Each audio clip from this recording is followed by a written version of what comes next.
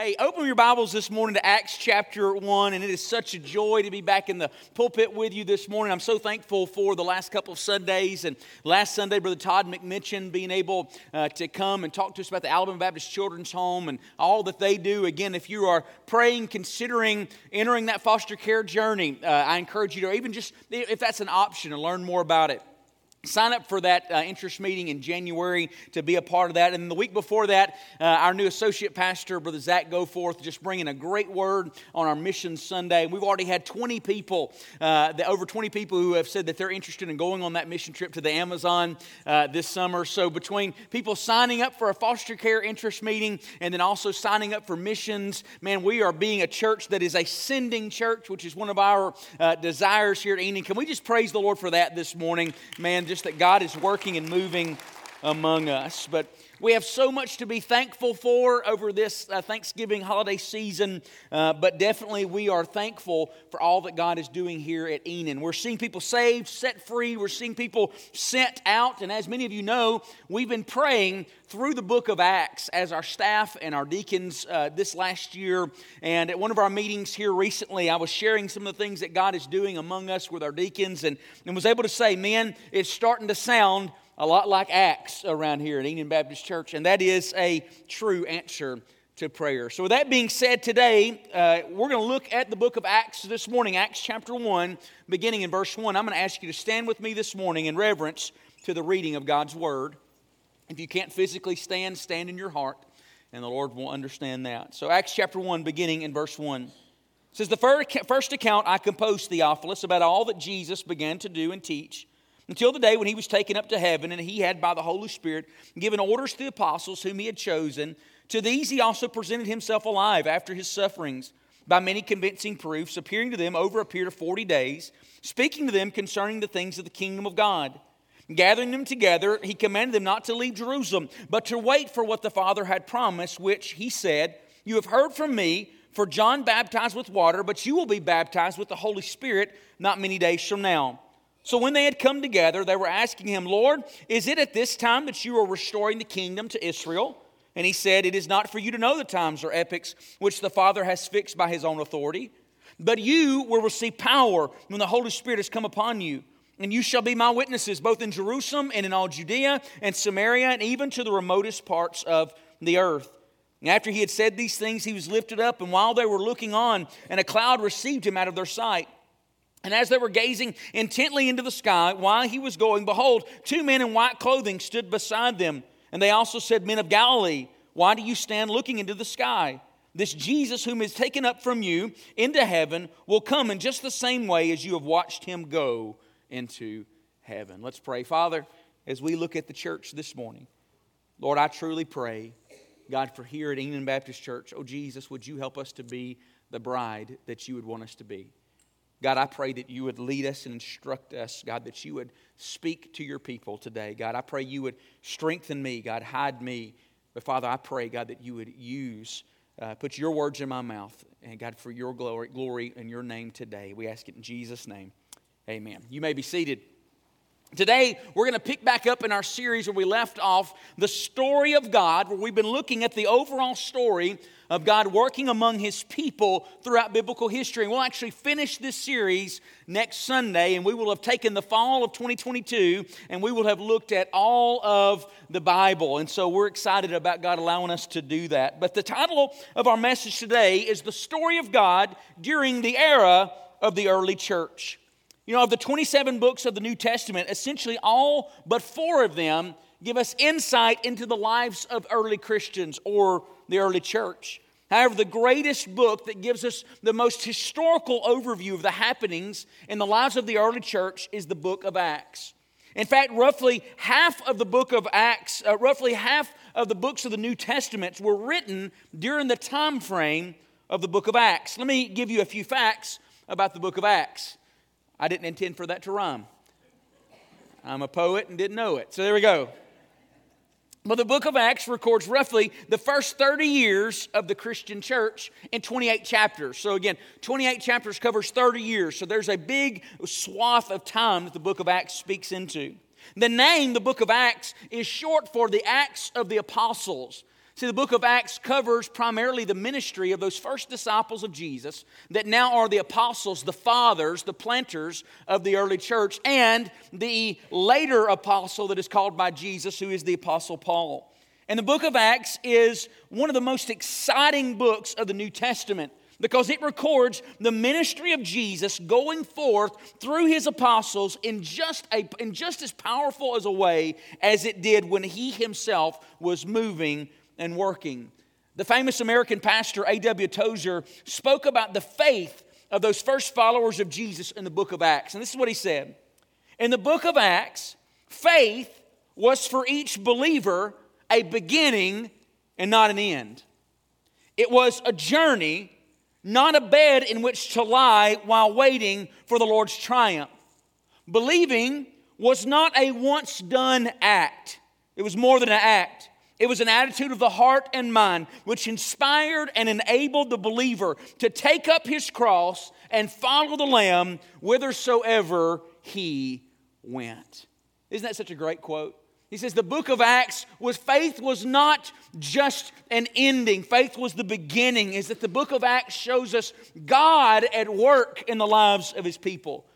In fact, when I first came to know Jesus, my student minister, I won't ever forget, I said, I knew nothing about the Bible. And this is a good habit for some of you today, if you're in this situation.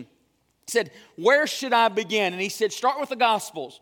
Matthew, Mark, Luke, and John. Read about the life of Jesus, and then read the book of Acts. Read about the people of God in the church of God after his ascension. And so today, to look at the life of the early church, the book of Acts basically shows us the greatest historical record of the greatest swath of time frame in the early church. So we're going to answer our questions this morning to overview this era in the life of the early church. So question number one, if you're keeping notes today, are what are some of the major happenings in the era of the early church? Now again, the book of Acts is one of the most exciting books in all of the New Testament, and it covers 30 years. We could preach an entire year of Sunday mornings through the book of Acts and not give it justice. So for this morning, we're just going to give you some of the major, larger happenings in the book of Acts that are essential to the early church.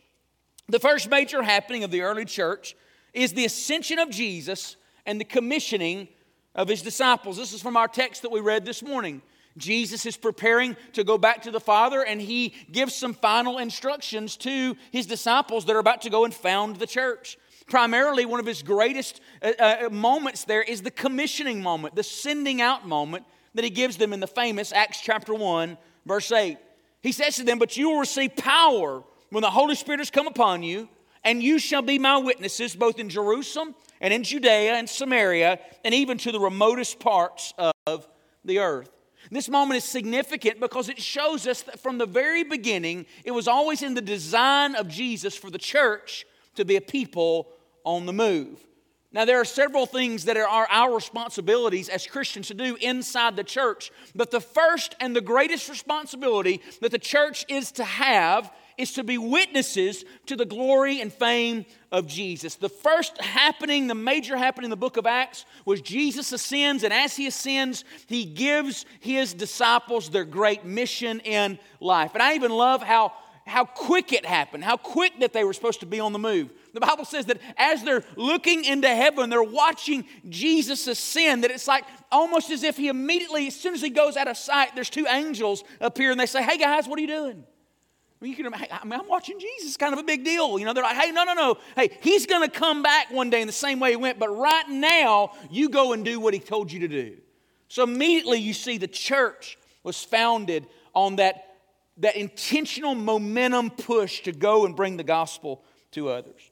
The second major happening in the church was the sending of the Holy Spirit and the first great ingathering of new believers. As we saw earlier in our text this morning from Acts chapter 1, that just prior to his ascension, Jesus told his disciples to wait for the Holy Spirit whom he would send. The Bible says they go to Jerusalem, they begin to wait for the Holy Spirit because Jesus had spoken a lot how the Holy Spirit was going to come and not just be given to them, but to live within them. It was a new principle that was going to take place after salvation. In the Old Testament, you see the Holy Spirit coming upon people. Jesus spoke about in the New Testament the Holy Spirit indwelling people. If you've been reading through the one-year Bible, just about 2 weeks ago we read Ezekiel chapter 36 verse 27 is a prophecy of how after salvation comes, that one day God was going to put His Spirit within us. He said, I will put my Spirit within you and cause you to walk in my statutes, and you'll be careful to observe my ordinances.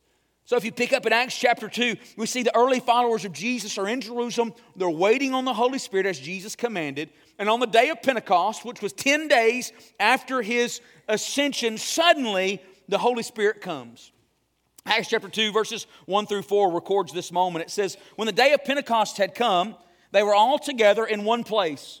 And suddenly there came from heaven a noise like a violent rushing wind, and it filled the whole house where they were sitting. And there appeared to them tongues as of fire, distributing themselves, and rested on each of them. And they were filled with the Holy Spirit and began to speak with other tongues as the Spirit was giving them utterance. Man, here in this supernatural event, the Holy Spirit comes, He fills His people, and then they are gifted to be able to speak languages which were not their own. And what did they do with these languages? They began to immediately proclaim the gospel of the Lord Jesus. So, by the way, this should say something to us here today. As we say as a church, oh God, we want to be a people who walk more in the power of the Holy Spirit. There are several things that the Holy Spirit can gift us to do. But the most intentional, the most foundational thing that the Holy Spirit does in the lives of His people is He moves them to go and share the gospel. Let me say something to you this morning, church. If the Holy Spirit if you're claiming the Holy Spirit of God is at work within you, and He's gifting you to do all sorts of things, but yet at the same time, the gospel is not something you're being moved to do, and you're not regularly sharing the gospel, then you may be misinterpreting emotion for the power of the Holy Spirit. When the Holy Spirit is at work within you, He moves you to share the gospel. But then after this moment, we see here that because there's such commotion takes place, that Peter takes the opportunity to stand up and preach the gospel. So in verses 14 through 36, Peter stands and begins to preach the gospel of Jesus to the attentive crowd. And look at verse 40 of what happened because of that. And it says, with many other words, he, Peter, solemnly testified and kept on exhorting them, saying, be saved from this perverse generation. Yet again, the Holy Spirit comes and is moving to preach the gospel. So those who had received His word were baptized that day, and there were added about 3,000 souls. Think about that. The Holy Spirit came and God used it to bring about a great ingathering. In football terminology right here, the day of Pentecost, the starting here, the foundation of the church was almost like God started the opening kickoff of a game was run back for a touchdown, man. I mean, this was a great, powerful moment here in the lives of the early church. But then the third major happening in the early church was the beginning of persecution. At the beginning of Acts chapter 4, we see the very first moment that persecution was endured by the early church. It came on the heels of Peter and John healing a man who was lame from birth. There was such an amazement from the people because this man had been healed who was lame from birth that another opportunity was presented to Peter to preach the gospel. Acts chapter 1 verses 1 through 4 says, as they were speaking to the people, the priest and the captain of the temple guard and the Sadducees came up to them, being greatly disturbed because they were teaching the people and proclaiming in Jesus the resurrection from the dead. These are the same people who had just crucified Jesus a little over a month prior to this. And they laid hands on them and put them in jail until the next day, for it was already evening. So again, they've been arrested. This is the first moment of persecution. But listen what had already taken place.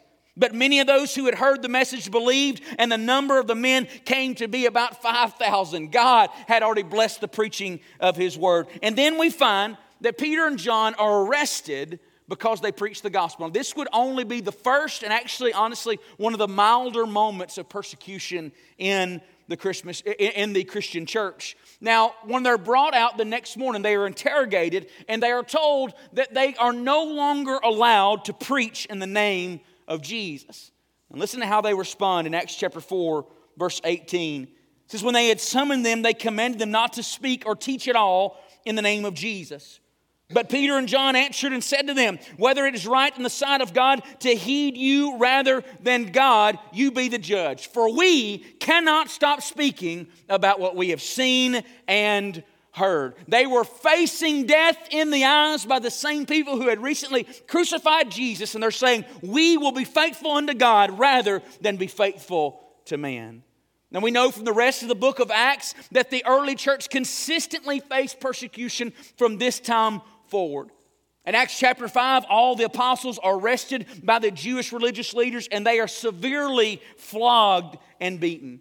In Acts chapter 6 and 7, we see that a deacon of the early church, Stephen, is arrested for preaching the gospel and is stoned by religious leaders, and he becomes the very first Christian martyr. In Acts chapter 9, Christians are being threatened and arrested by a man named Saul, who is going from city to city with the authority of the religious council to arrest anyone who is claiming to be a Christian. In Acts chapter 12, the apostle James is arrested and executed by King Herod. And Peter is arrested also and is also soon to be executed, but God rescues him. And then the book of Acts ends with the apostle Paul being under arrest in Rome, which would eventually lead to his own execution by beheading. We can go through multiple examples of the great persecution of the early church. One early church father, Tertullian, said this, that the blood of the martyrs was the seed of the church. The early church was founded on the belief and the faith that Jesus was real and he was even worth dying for. And this is still true today.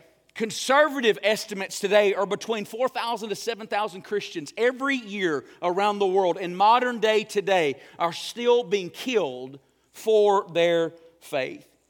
However, in the book of Acts and in our world today, it is the faithfulness of the people of God in the midst of persecution that continues to prove that Jesus is real. Every time somebody dies for their faith in the New Testament and even today, it shows the world around them that Jesus is real. In Acts chapter 8, right after Stephen is stoned, the Bible says that a great persecution breaks out against the church, so people begin to be scattered. But listen what they're doing while they are scattered. In Acts chapter 8, verse 4, it says, therefore, those who had been scattered went about preaching the word. Every time the church is persecuted, all it does is end up solidifying and spreading the gospel. The fourth major happening in the early church was the conversion of Saul. Again, Saul, who would later become Paul, the Bible says in Acts chapter 9, is on his way, again, with authority to arrest and persecute more Christians. And Jesus supernaturally reveals himself to Saul. It says in Acts chapter 9, verse 3, as he was traveling, it happened as he was approaching Damascus, and suddenly a light from heaven flashed around him. He fell to the ground and heard a voice saying, Saul, Saul, why are you persecuting me? And he said, who are you, Lord? And he said, I am Jesus whom you're persecuting. But get up and enter the city, and it will be told to you what you must do. The story goes on to show that Saul ends up giving his life to Jesus, and he too immediately begins to proclaim the gospel. This was a significant moment in the history of the early church for two reasons. First, it showed the whole world that it doesn't matter how far you are from God, nobody is beyond the reach of the grace and mercy of Jesus. Here's a man who was arresting and murdering Christians, and now Jesus has saved him and given him grace. But it was also significant because here Jesus saved and called to himself his chosen instrument to be sent out to the Gentiles. The gospel would go out in incredible ways through the Apostle Paul. The fifth major happening in the early church was the gospel going then to the Gentiles. Since the beginning of the story of God, and we've looked at this all throughout this story, is that God's plan, as soon as sin entered the world, man was separated from God. God's plan was always to bring man back into a relationship with him. And so his way of doing that was creating a special people, the descendants of Abraham, the people of Israel, the Jews. But that through them he would bring about a Savior that ultimately would bless all of the world, every tribe, nation, and tongue. But by the time we get to the early church, to the time of Jesus, the Jews are not looking for a Savior to come to bless all the nations. They're looking for a military conqueror to bless them out of their bondage. And in fact, the Jews had become a very segregated, very racist people. But here in Acts chapter 10, we see that God does a supernatural event.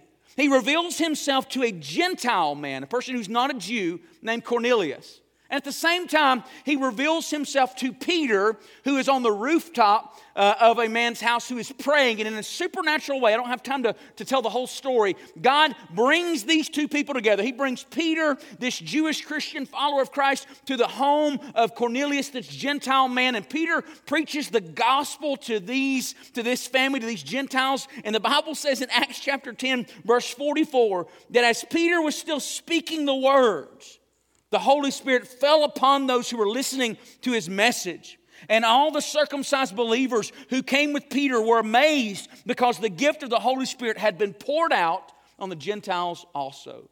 In this moment, Jesus was showing that yes, the gospel, my word is intended, who I am, salvation is intended not just to go to Jerusalem and Judea, but to Samaria, to the people who are not like you, the people who are not of Jewish descent. Paul would end up affirming this same truth in Romans chapter 10, verse 12, where he says, "For there is no distinction between Jew and Greek, for the same Lord is Lord of all, abounding in riches for all who call upon him." Can we hear an amen to that here today? And then the sixth and final major moment in the life of the early church was when Paul begins his missionary journeys. In Acts chapter 13, roughly 10 years after Saul, who would later become Paul, after his conversion, the Bible shows us a moment where God specifically sends him out to begin his vast missionary ministry among the Gentiles.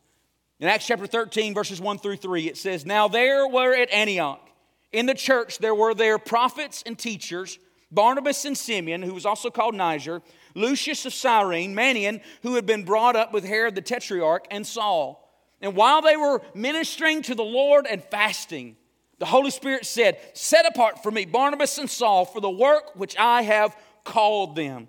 And when they had fasted and prayed," remember that for here in a moment later, "they laid their hands on them and they sent them away."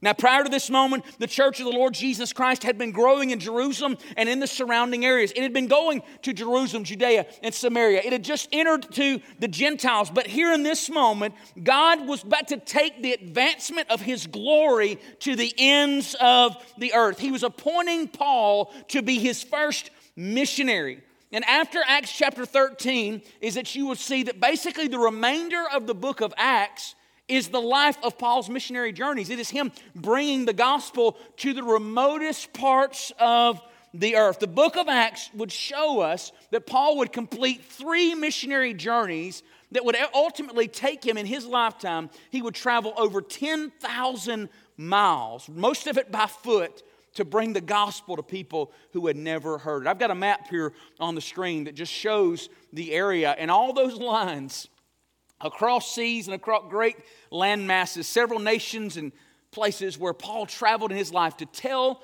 people about Jesus. This is a major event in the life of the church because it was the first time that the church sent out a Christian missionary to the nations. And church history shows us that Paul would not be the last. Paul was the first, but he would not be the last. It consistently shows us that God is sending people out. It is His heart always to send the gospel out to those who have not heard Him. My prayer here at Union Baptist Church is that yes, we lay hands on people and send them out for short-term mission works, for midterm mission works. My prayer would be is the day that we lay our hands on a family or a couple or an individual, that they are giving their life for the gospel to go and serve full-time as missionaries. Why? Because Jesus is worth it. The New Testament shows us 2 things about God that is always consistently true. First, the New Testament shows us that God is always at work in all places, drawing people to Himself. Isn't that good? There's nowhere that you can ever go in this world that God is not there working, drawing people to Himself. The second thing that the Word of God always shows us is that God is consistently looking for people that He can use to send out. God is consistently looking for people that He can send out. I was reminded of this just in a funny moment just a couple of weeks ago. I was invited to come and speak at the Union Baptist Church Book Club. If you didn't know that we have a book club, we do, and it's a great ministry. And I got invited to come as the author of the day because I had recently published a book. And so I show up, and these ladies, man, they've gone all out. They've got a table there, they've got my books there, and they've got it set up where I can sit down and have my very own book signing. I had a line of ladies, y'all, that were there ready for me to sign their book. I came in that night, and I told Kimberly, I said, you just don't even know how big of a deal I am.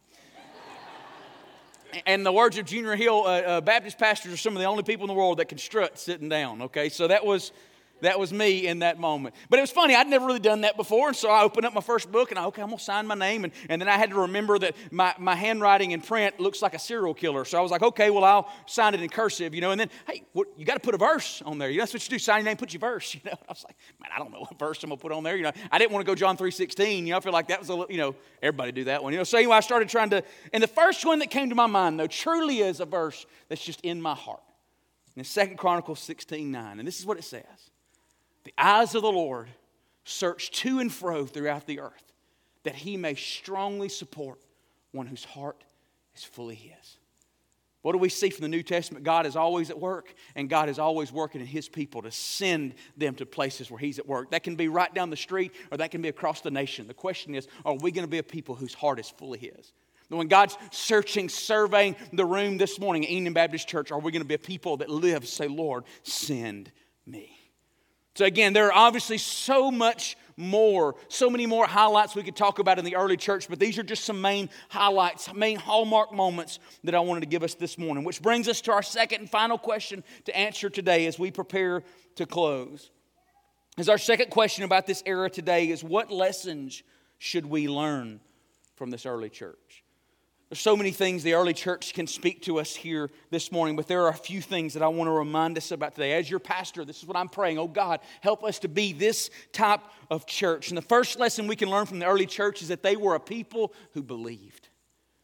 They were people who believed. Repeatedly in the New Testament, we see the entry point into the church was those moments when people truly believed that they were sinners and that they desperately needed Jesus. And they believed in the death, burial, and resurrection of Jesus. And they proved their belief by immediately following through in baptism. Baptism doesn't save you, but baptism shows us that immediately in the New Testament, true belief led to action.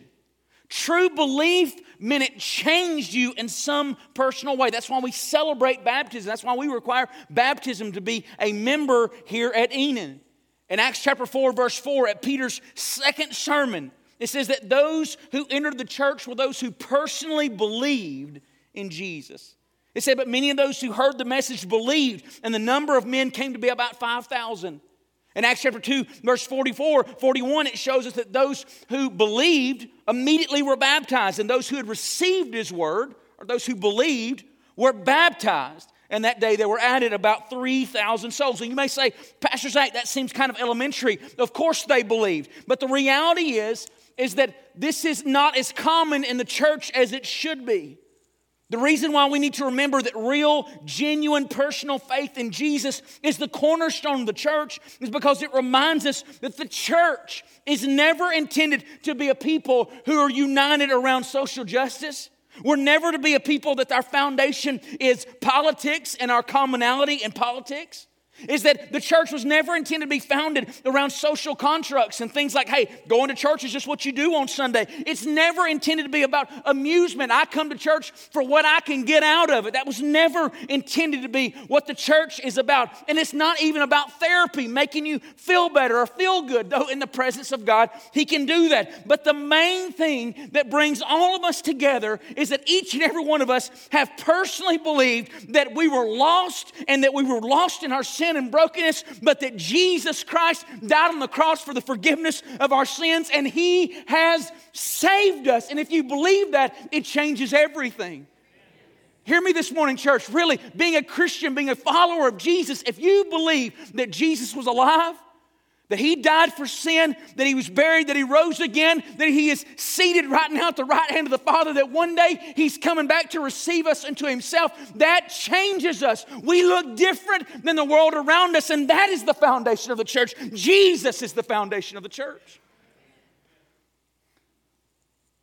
The church is not just another part of our world. The church is not us just going through religious rhythms. The church is a bunch of people who come together on our mutual faith that, man, Jesus is alive. We sing on Sunday mornings because He's worthy of our songs. We pray when we gather together because He hears our prayers. We go out and preach the gospel because lost people will die and go to hell without Him. We give because God has commanded us that we may again provide for those around us and bring the gospel. All of these things that we do, we don't just do because we're supposed to do them. We do them because we really believe. Man, if there's one thing God could do in us today, what is revival? Let me tell you what revival is. Revival is believing again. What is revival in us personally? It's believing afresh or believing more. Maybe today that's what we can ask God to do in 2023. Oh God, I want to believe again. God, I want to believe afresh. The first thing we see and we can learn from the early church is that they believed. Second lesson we can learn from the early church is that they prayed. Again, what happens when people believe? You pray. Why? Because I believe. Because He hears me. From the earliest moments of the church, we see them gathered together for prayer. Acts chapter 1 verse 14 shows us that prior to the Holy Spirit coming, what were they doing? They were praying. In Acts chapter 4, right after the first persecution, what did they do? They prayed. The Bible says where they were gathered, the place where they were gathered was shaken. Acts chapter 9, when Saul, right after he comes to know the Lord, the greatest missionary the world would ever know, why he's still blinded, the Bible says, what is he doing? He's praying. In Acts chapter 10, that great moment where Cornelius and Peter come together and God shows that the gospel can go to the Gentiles. Where do we find Peter when that happens? He's on a rooftop praying.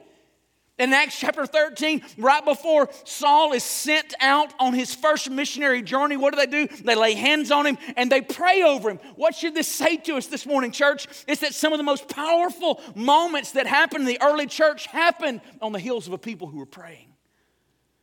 Man, if we want to see the power of God at work among us at Eden Baptist Church, it will be because we're people who pray.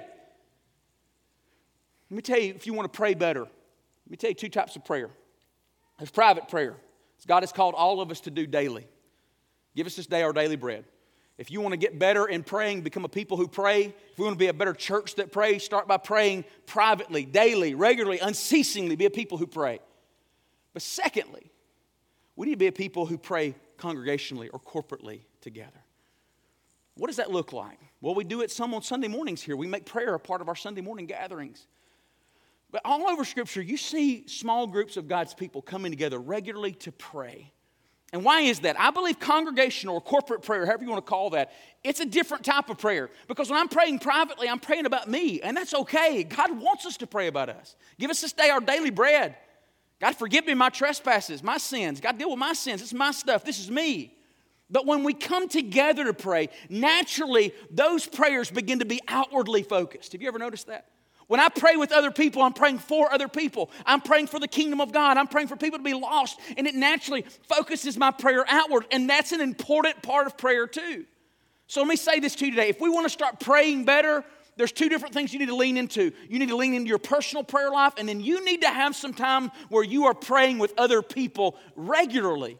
Can I tell you what my favorite time of the week is? My favorite day of the week is Thursday mornings at 5 a.m. with our deacons from our church. We'll have anywhere from 6 to 10 of our guys who can make it because of their work schedule. We meet right here at 5 a.m. on Thursday mornings, and we're just praying for our church. We're praying for the kingdom of God. We're asking Jesus to come and move and work. Let me say something to you here today. We're also celebrating things that God has already done because He's answered a lot of those prayers too. I can't tell you how many great movements of God has happened in history when a few people decided to get together regularly to pray. We prayed at the opening of our service for the next generation, for God to move in our next generation, especially our student ministry and prayer. I've got a little girl who's a 6th grader in our student ministry. My wife helps teach over there on Wednesday nights in our student ministry, and we were talking about it recently. We're excited that we're having a new student minister come in, excited about all these things. But at the end of the day is that we can't trust, it's not on Timothy to bring the power of God. He can only do so much. It's not on an event to bring the power of God. Those things are great assets and tools, but the power of God doesn't come through those things. The power of God comes when we spiritually bind and we go to war for the next generation.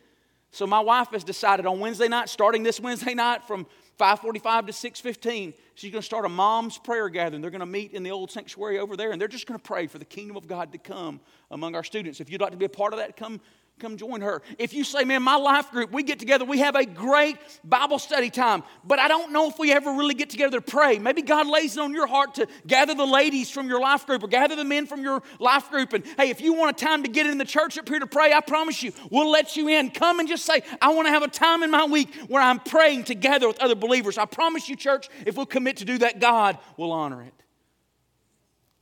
The third lesson we can learn from the early church is that they were empowered by the Spirit.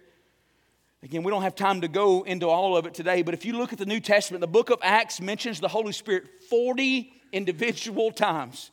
If you didn't get a chance to listen to my brother's sermon during our revival time about the Holy Spirit, I encourage you to go and listen to it. He's ugly, but God uses him, okay? To go and listen to him. But the biggest lesson that we should all hear from the book of Acts is Jesus says, not go be witnesses, but you'll receive my power when the Holy Spirit has come upon you. Then you shall be my witnesses. We need the Holy Spirit at work within us. I'm praying about preaching a series at some point in the months ahead about how to live in the Holy Spirit. But let me give you just a few things you need to know this morning about how to operate in the Holy Spirit. First, you need to know that sin stifles the Holy Spirit. Sin stifles the Holy Spirit. Now, we're all going to mess up and we're all going to make mistakes. But unconfessed sin stifles the Holy Spirit. If I am not 100% surrendered to God, then the voice of the Holy Spirit will be quenched in my heart and life, because the Holy Spirit say, I got other things to deal with you on right now than anything else. So sin stifles the Holy Spirit. Prayer and the pursuit of God invites the Holy Spirit. When I'm praying and pursuing God, I am inviting the Holy Spirit to move and work in my life. And then listening and obeying pleases the Holy Spirit. Again, it's one of those moments when I'm praying and I'm talking to God, I'm asking Him to move in my family, I'm asking Him to move around, I'm asking Him to give me gospel opportunities.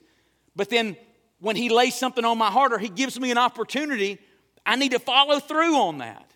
I've been praying for gospel opportunities myself. Just this last week, I was standing in line at Subway. I walked in and it was a line almost out the door in Morrison. I almost turned around to leave and I was like, man, this is my only halfway healthy option. I'm about to throw down this week. I need to eat something semi-healthy, And so I stood in line, and a guy came in line behind me, driving for Amazon. His name was Demetrius. And we just started talking, just started chatting.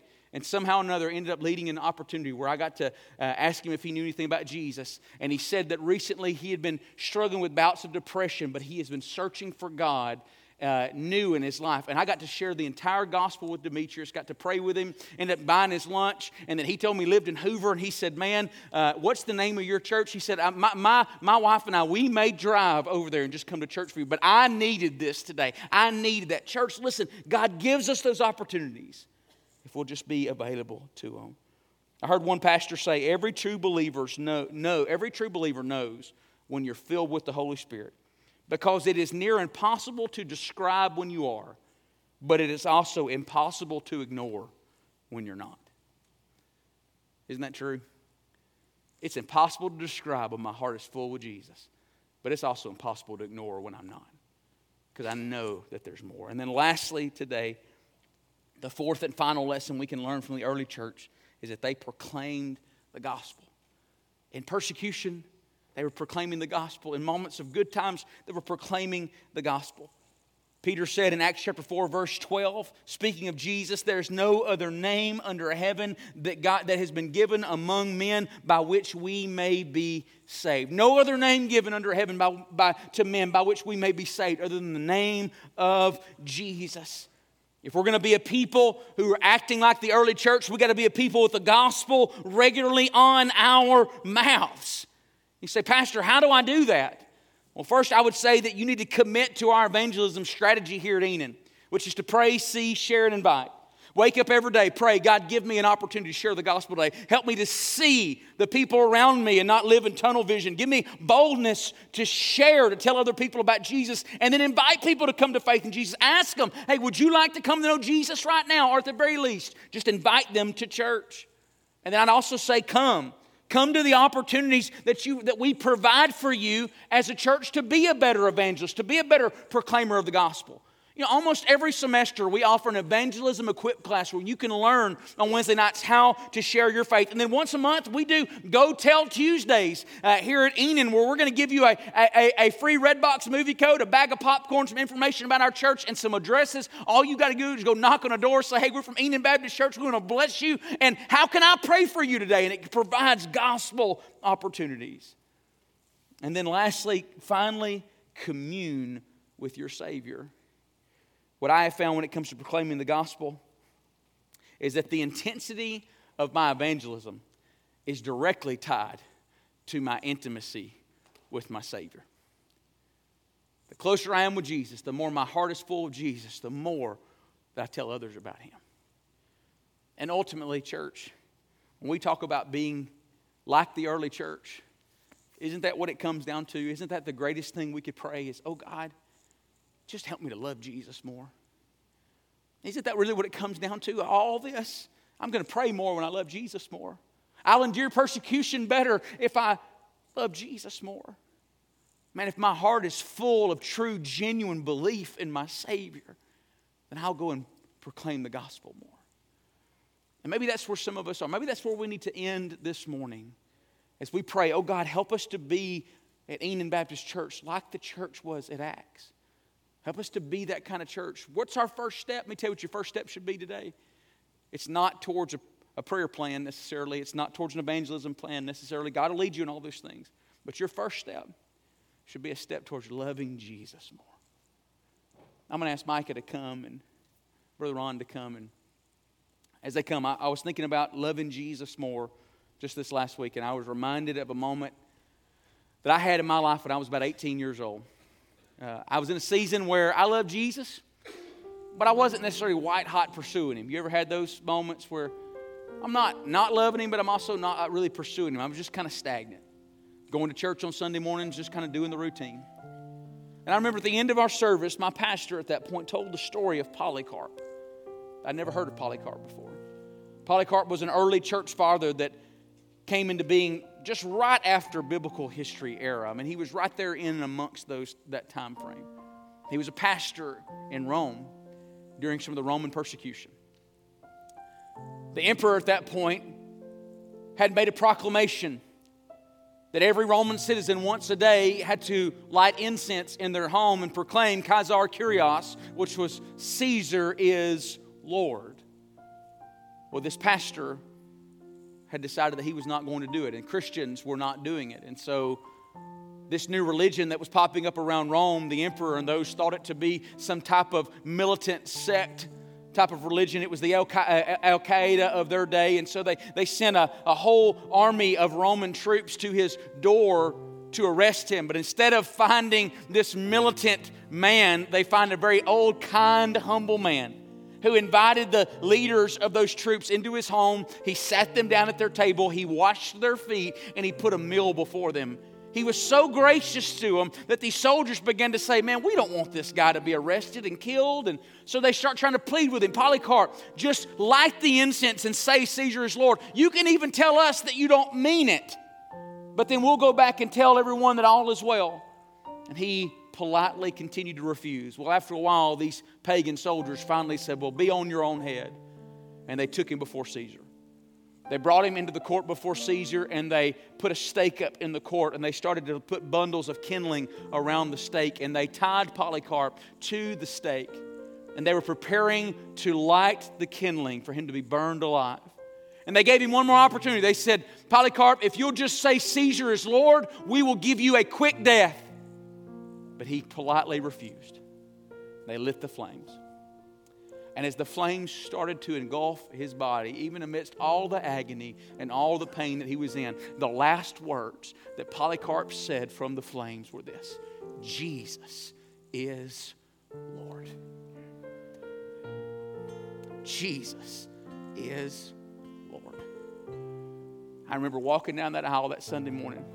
Bill Street, who was here a few weeks ago with Brother Steve Gaines, pulled me aside in one of the counseling rooms there at Gardendale First Baptist. He said, what can I pray for you for? And I said, Bill, I know I love Jesus. I don't love Jesus like that. I don't love Jesus like that, but I want to. And I started to pray, oh God, help me to love you like that. Church, if we want to be the people that God's called us to be, the church that we're called us to be, let us start there. Oh, Jesus, let me love you like that. You can't love Jesus like that if your heart's divided. You can't love Jesus like that if you're not fully surrendered to Him. Let me say this to you. You can't love Jesus like that if all you have is religion, but you've never truly believed and been born again. So this morning, Brother Micah is going to begin to lead us. And listen, this altar will be open. If you need somebody to pray for you, and you come, let us pray for you. Our counselors will be up front. If you need somebody to sit down and talk to you for a little bit, man, they'd be happy to talk to you. Maybe you need to come to know Jesus here in these next few moments. You can call out to Him right there where you are and just say, Jesus, save me. I don't really know you, but I want to know you. And He can save you right there. Come let one of us know, and we can talk to you about how you can take some next steps with Him. But let me say this, urge you by the mercies of God, don't leave here today having not said, oh, Jesus, I want to love you like that. Would you stand? Father, I pray in Jesus' name. God, would you move among your people now for your name and your glory. In Jesus' name, amen. If you need to come, come now.